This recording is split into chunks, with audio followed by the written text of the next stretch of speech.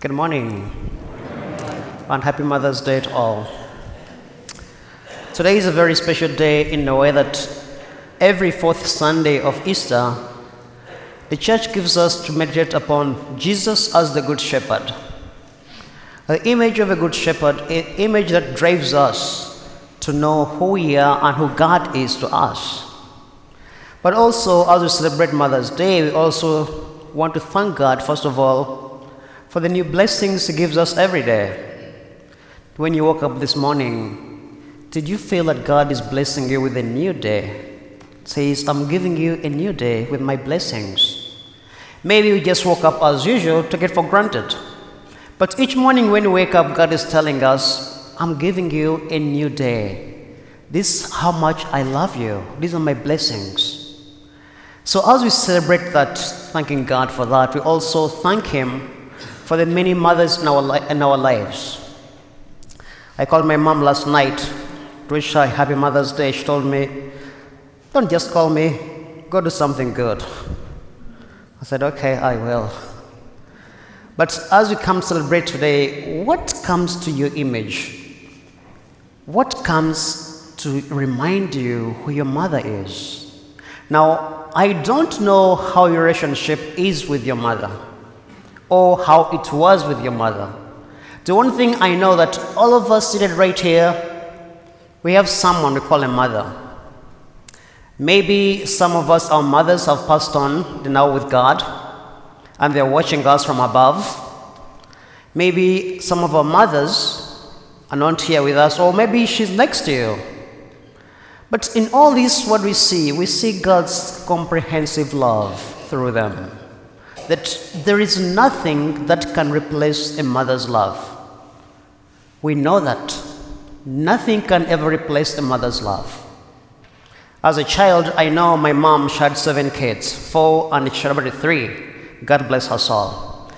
But we knew that, all of us knew that I was her favorite.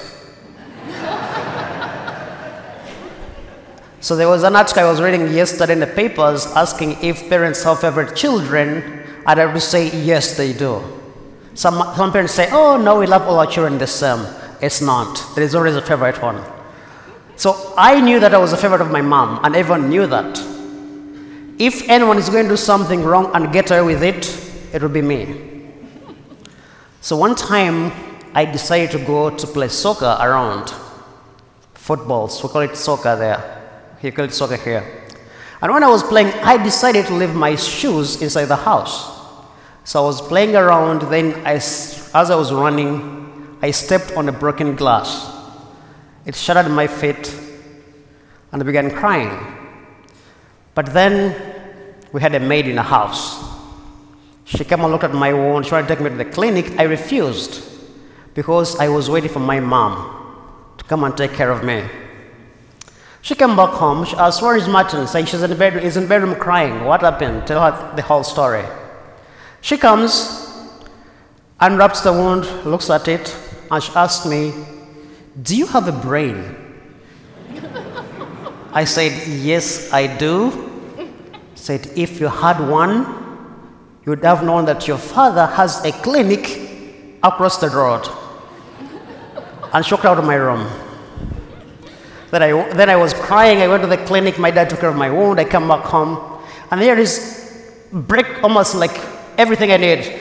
Milk, eggs for me to eat when I come back from that. I say, wow. So, but what did that remind me? There was always what you know that mothers love you, but there's also what they call it tough love. Sometimes we see, I think these days we're compromising the two. Mothers don't like to give the tough love. Sometimes it's what those moments that really teach us what life is all about. So now, whatever your relationship have with your mother, I don't know. But one thing I know, God first blessed you through your mother. So even if you're not in good terms today, God first blessed you through your mother. And if she is still alive, God is still blessing you through her. So I'm going to ask you, if you have a relationship that is not good with your mother, go and kiss up. Go and make terms with your mother. It's always for us human beings, our pride gets into our way. But what's important? To be right or to have love? God is telling us that love is better than being right. So if you have a relationship with your mother that's not good, I'm asking you, today is the day. Make that surprise phone call. Send that surprise text. And then ask God to mend your hearts. So think about our mothers. Jesus also asking us, let us look at our mothers as the good shepherd in the gospel.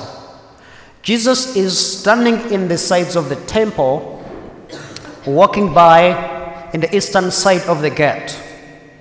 It's around December, it's winter time. So then the Jews are asking themselves, is he the Messiah or not? Now they approach him and ask him, if you're the Messiah, please tell us, are you the Messiah? And Jesus says, I am the good shepherd.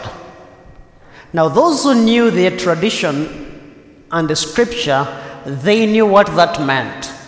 Because the term good shepherd was used to refer to God, to Yahweh, as the good shepherd. And then the few leaders like David that God had called to be shepherds. So when he says, I am the good shepherd, is referring to this rich Old Testament tradition. Like in Jeremiah, Isaiah, there's all these texts about the good shepherd. Think of Psalm 23. The Lord is my shepherd, and there's nothing I shall want. He's telling them, I am the good shepherd.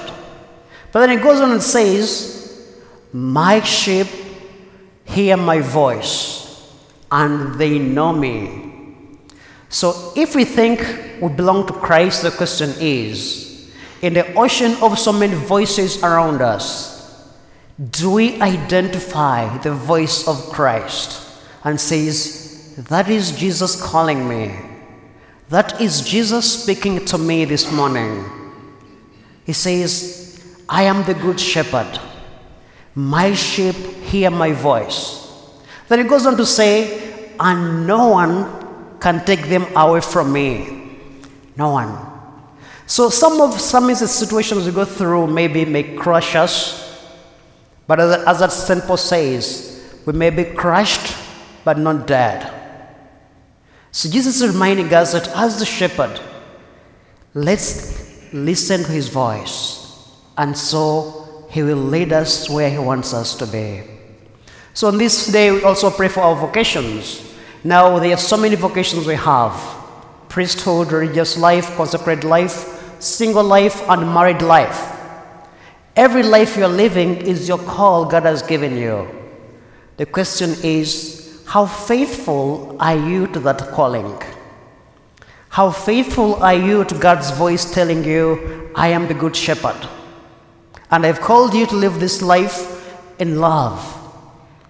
So at times, we take a step back and ask ourselves, am I really living what God is calling me to do? Maybe sometimes the life we're living in, sometimes we start complaining about it. Oh, I hate this life. I've seen some priests telling me, I hate being a priest. I tell them, I love being a priest. So how are you seeing your calling? Has it become a burden? Has it lost the love it had? The reason why you joined that life, God called you that life to embrace it. What has gone wrong? It's very easy to lose the energy out of our love, our callings. But God reminds us, come back to me, and I'll lead you to the flesh waters of your vocation. So we pray for ourselves today, asking God that as we celebrate this special day, let us remember, looking through the eyes of Mother Mary as the mother of mothers, we ask him to bless us and help us to live a faithful life to the vocations and the calling he has given us. The Lord be with you.